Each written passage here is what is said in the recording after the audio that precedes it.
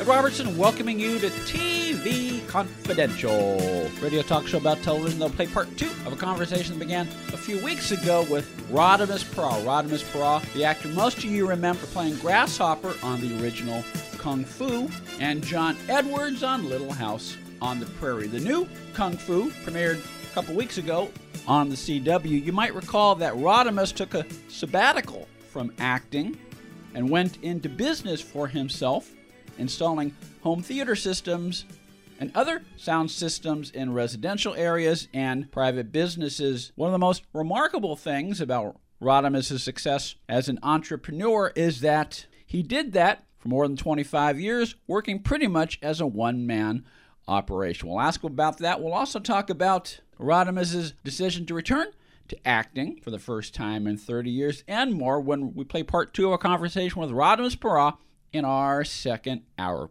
Please stay tuned for that. Later on this hour, we will play the conclusion of our 3-part conversation with Carol Ford and Linda Groundwater. Carol and Linda are 2 of the co-authors of Bob Crane, the Definitive Biography, a cradle-to-grave examination of the life and career of the beloved radio pioneer and star of Hogan's Heroes, whose accomplishments in radio and television are often overshadowed by the brutal nature of his unsolved murder in June 1978 and the scandalous nature of his addiction to sex. Among other things, we'll talk about the steps that Bob Crane took to tackle his addiction head-on once and for all, including the addiction counselor that Bob Crane began working with in the weeks and months before he was killed. Carol Ford, Linda Groundwater, part 3 of our conversation later on in this hour. We hope you'll stay tuned for that as well. In the meantime, Tony Figueroa is here with us for a special baseball-themed edition of This Week in TV History. As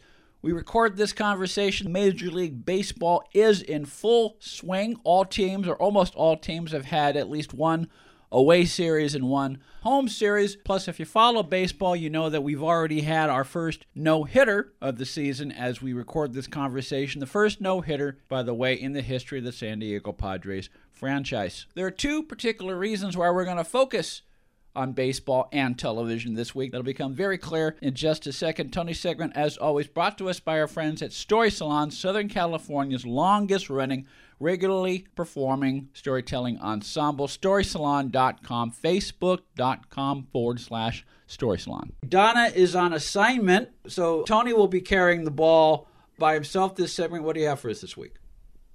Another loss, and as an Angelino, this is kind of a big deal. You know, we lost both Tommy Lasorda and Don Sutton around the same within a week of each other, if I recall. And then we lose Hank Aaron, who it's one of those things. And I will say, you know, you, Ed, are a much bigger baseball fan than I am. I'm a fan of the history of baseball, but I am not somebody who watches baseball on television. I have gone to games. I enjoy being there. I'm not somebody who can watch it on TV. But growing up in LA, Tommy Lasorda was this legend. I mean, he really was a big deal to us. And even after he retired, he was still this presence that we had here. And, you know, a very likable guy, he led that ship, let's put it that way, for a long time. And, I remember he would do local commercials here. He would do the Tonight Show. He did episodes of shows like Chips, you know, and he was just, you know, like this impresario of the city, let alone, you know, the Dodgers organization. I mean, it was such a big deal. He was, and my guess is that this kind of came about organically. He was a member of Walter Alston's coaching staff during the early part of the 70s before he finally took over as manager at the end of the 76 season.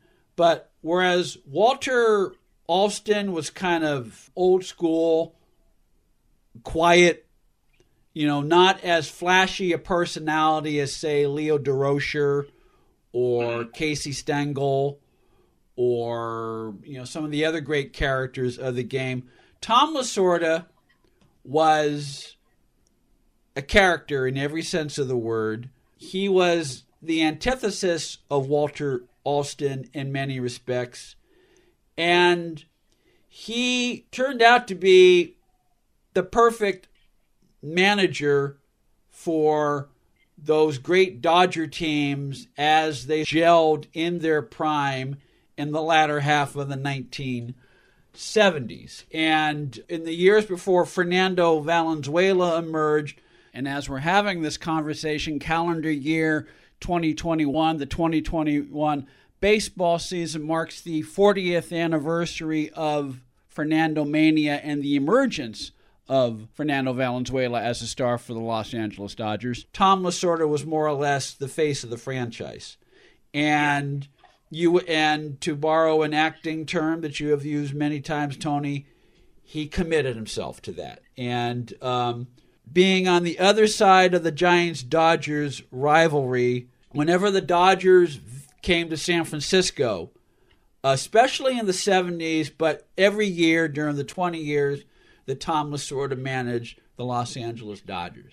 At Candlestick Park, whether it was a crowd of 5,000 or a crowd of 55,000, whenever Lasorda emerged from the dugout to deliver the lineup card before the start of each game, he was greeted with a hearty round of boos. And he reveled in it. Whenever he took a pitcher out to make a pitching change or whatever, he would be greeted with a hearty round of boos. And he embraced it. He would doff his cap. He would kiss the crowd. He knew he was the villain. And because he was flamboyant, and he would talk about how God bled Dodger blue, and he would talk about how God, the big Dodger in the sky, God was a Dodger fan. He wore his love for the Dodgers on his sleeve, and I believe in other cities he would be greeted the same way, but he was especially greeted that way in San Francisco. And growing up, like a lot of fans at the time, I hated Tom Lasorda as a kid. As I grew up, I loved Tom Lasorda because he was a great ambassador for the game of baseball. Yes, he was. He would, I think, of all of that, you also mentioned Leo DeRocher, who I always think of that episode of The Munsters that he was on. I think he also did a Mr. Ed. Yeah. And just, such somebody who could take the pie to the face in that way and have fun with it, but also a great ambassador for baseball, like you said. But you talked about the hate towards Tommy Lasorda at times. My family did a cross-country drive. We started in Miami, and we were not, it was not on our radar until it was too late. But the Dodgers were playing the Braves when we got to Atlanta, but we got to Atlanta very late at night. And, my dad was, thinking if we had only known, we could have tried to, get tickets for the game. We would have left earlier so we could have gotten tickets and seen the game. And I remember when we were getting into Atlanta, the game created all this traffic, and it just made us even, more behind schedule. We checked into our hotel in time for the 11 o'clock news. And we had one of the local affiliates on, and they come on with the gloom and doom for the news broadcast. And the gloom and doom had nothing to do with anything except that the Dodgers beat the Braves. So the top story was, it is a sad day in Atlanta. The Dodgers beat the Braves. And so that was the top story. It was, they presented that news like the worst thing that could hit Atlanta, since the burning of Atlanta. They brought it with that dramatic flip. And then when they got to the news segment, to the sports segment, they put up a call line, a phone line. Remember 900 numbers, right? And you have one 1-900 number to call if you hate Tommy Lasorda. And then there was a second 1-900 number to call if you really hate Tommy Lasorda. and people were calling in to express their hatred towards Tommy. Yeah, it was. So in hindsight, I was thinking it's a good thing we did not get there and not know about it and not get there, because I would have been there rooting for the Dodgers, and I probably would not be talking to you today. Like I said, I like going to games, and just TV is just it's funny that I'm just kind of wired that way. But Tommy Lasorda had this one speech that he used over and over and over again about how the Dodgers are the only, when you say that you're a Dodger, they know that you're talking baseball. Yeah. If you said that you were a Twin, well, where's your brother? Or, and I think some of the examples I can no longer repeat in modern times, but but it always end with the only angels are in heaven and they are all Dodgers fans. Tony Figueroa is with us for a special baseball-themed edition of This Week in TV History, in which we pay tribute to the life and legacy of Tommy Lasorda, the legendary manager of the Los Angeles Dodgers and one of the great ambassadors of the game of baseball. Tom Lasorda passed away earlier this year, Thursday, January 7th, at the age of 93. Later on in this segment, we'll remember Vin Scully's famous call of Hank Aaron's 715th home run, which made Aaron the all-time home run leader of Major League Baseball, eclipsing the record of Babe Ruth at the time Hank Aaron hit that home run on April 8th, 1974, as part of This Week in TV History. Stay with us, folks. We'll be right back. There is a famous clip. It circulated on some sports stations. Occasionally they would play it, but they would every 5 seconds there would be a bleep. There was a very famous Lasorda rant where he just went off, and every other word is a blue word, and I'm not talking Dodger blue. He was a very passionate. He was a very, very passionate man, and yes, he inherited those great Dodger teams of the late 70s with Dusty Baker and Steve Garvey and Lee Lacy and Davey Lopes and Tommy John and Don Sutton, but Steve Yeager and Steve Yeager. But I think his greatest achievement as a manager came with 1988, because that year they were coming off a down year. They lost close to 100 games. They were not untalented, but they were not expected to go anywhere that year. The Giants had just won the division the year before, and the Giants were the trendy pick going into spring training. The Giants got off to a slow start. The Dodgers that year got off to a hot start, and nobody knew how to motivate a team better than Tom Lasorda. And nobody knew how to reach the emotions of a player better than Tom Lasorda.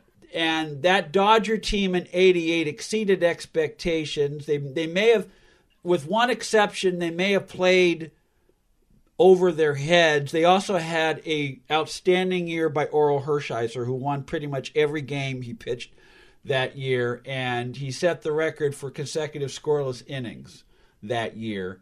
And as everyone knows, they famously upset the A's in the World Series that year with that famous moment in which a badly injured Kirk Gibson comes off the bench in the bottom of the ninth. He was unable to play that series because he's got like 2 hamstring injuries. So he can't run.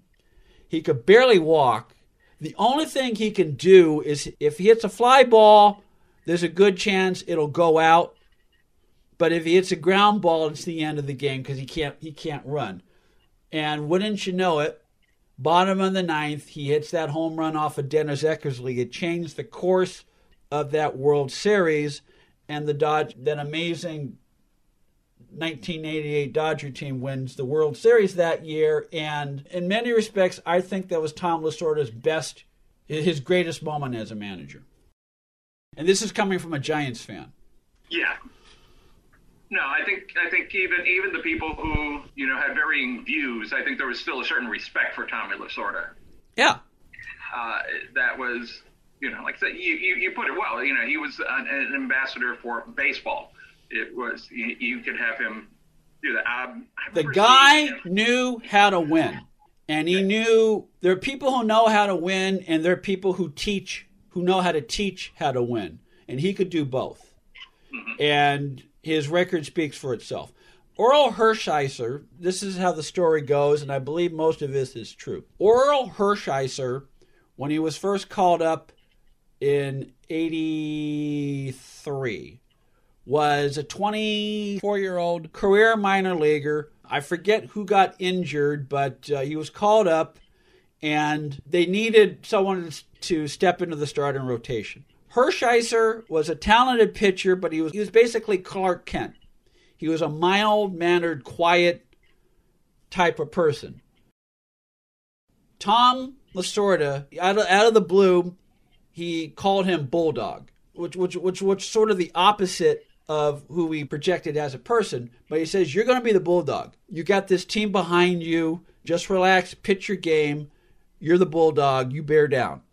And he had a great year that year. And from that point on, Hershiser's nickname was Bulldog. And I don't think Orel would have the type of career he had were it not for Tom Lasorda. I remember also a story, and I don't know who the player was, but it was just a player that was dismissive to a kid who wanted an autograph. And Tommy Lasorda read the riot act to this guy. I don't know how many people witnessed it, but it was just one of those things. These are the fans. These are why you're here. This, just the whole thing. And that's also part of how he operated. He understood marketing. Yeah. He understood marketing in a way that few managers understand. And if a kid wants an autograph, a kid gets an autograph. It's funny how, the memories all kind of fly through when we're looking at that. The one time I met Larry King, the first conversation we had was about the Dodgers. And I really wanted to, I would say the bulk of the conversation he was asking me questions, which is, I guess the best way to pay tribute to Larry King. So you've been interviewed by Larry King. I've been interviewed by Larry King. The Dodgers were playing, and he had one part of his brain focused on that because he was trying to get score, so, I would check my phone. So he was really wanting to know what was, and he knew everything. And he was, the thing that got my curiosity, because I am kind of a fan of the history of baseball, he was the first person I met who was a fan of the Dodgers going back to Brooklyn. Yeah. And I say that because I have a lot of Brooklyn relatives who disowned the Dodgers when they left Brooklyn. And these were the relatives, the ones that are still around. It's like, those aren't the real Dodgers. The real Dodgers are in Brooklyn, And I remember seeing George Carlin, who was a Brooklyn Dodgers fan, also very passionately feel that, the Dodgers are dead to me when they left Brooklyn. Well, I think we can add our mutual friend and colleague Phil Grice to that group as well. So, Larry King was really the first person that I met that was loyal to the Dodgers, up until the end. I mean, that did not matter. I know Jackie Gleason was a big fan of the Dodgers also. I don't know how he felt when, the Dodgers moved to Los Angeles. But it was, I wanted to know about his, the history of his fandom for the team. But, as a little boy going to see the Dodgers. And I think Regis was also a Brooklyn Dodgers fan. Or it might have been the Brooklyn Dodgers football franchise that existed at the time. Well, he was, I believe, Regis's allegiance up until the end of his life was with the Yankees. But he would have, being New York born and bred, I would imagine there was a loyalty to the Brooklyn Dodgers, if not the entire Dodger franchise. Tony Figueroa is with us for a special baseball-themed edition of This Week in TV History, in which we paid tribute to the life and legacy of Tommy Lasorda, the legendary manager of the Los Angeles Dodgers and one of the great ambassadors of the game of baseball. Tom Lasorda passed away earlier this year, Thursday, January 7th, at the age of 93. Tommy Lasorda was the third base coach of the Los Angeles Dodgers on the night of April 8th, 1974, the night that Hank Aaron broke Babe Ruth's record by hitting his 715th career home run in a game against the Los Angeles Dodgers, a game that was covered by NBC television. Vin Scully was behind the mic that night, April 8th, 1974. We'll talk about the significance of that moment and more. We continue our look at This Week in TV History here on TV Confidential. Okay, we are running a car drive right now to help veterans all across America. So if you have an old car, truck, or van, even a motorcycle or an RV sitting around, you can right now give it away and help the vets. They really need your help. And your car will help support the vets and their families. And guess what? You even get a tax donation. Plus, we'll even come and pick up your car for free. And all you've got to do is pick up your phone right now and make a free call. Now is the perfect time to do something good for the vets. Give back to the vets right now for all they've done for this country. And your old car can really help them. So call the Veterans Car Donation Program right now for free pickup of your vehicle. Help the vets and help your taxes at the same time. Call right now. 800-890-1032. 800-890-1032. 800-890-1032. That's 800-890-1032. This Week in TV History now has its own podcast. You can enjoy This Week in TV History with Tony Figueroa on Megaphone and wherever else you find podcasts. Be part of our conversation. If you like what you hear, have thoughts on this week's program, or have an idea for a future edition of TV Confidential, we'd love to hear from you. You can email us at talk@tvconfidential.net, talk@tvconfidential.net. You can also message us at facebook.com/tvconfidential, x.com/tvconfidential, or at TV Confidential on Instagram. And if you're listening to us on the TV Confidential podcast, please be sure to hit the subscribe button. This portion of TV Confidential is brought to us by our friends at Front Porch Realty, the community of realtors in the Northern Bay area of California that is committed to finding the solution that is best for their clients. Whether you're a first-time home buyer or looking to sell or lease your property in Northern California, call Karen Strain at 415-886-7411 or visit frontporchrealtygroup.com for more information on how they can help you.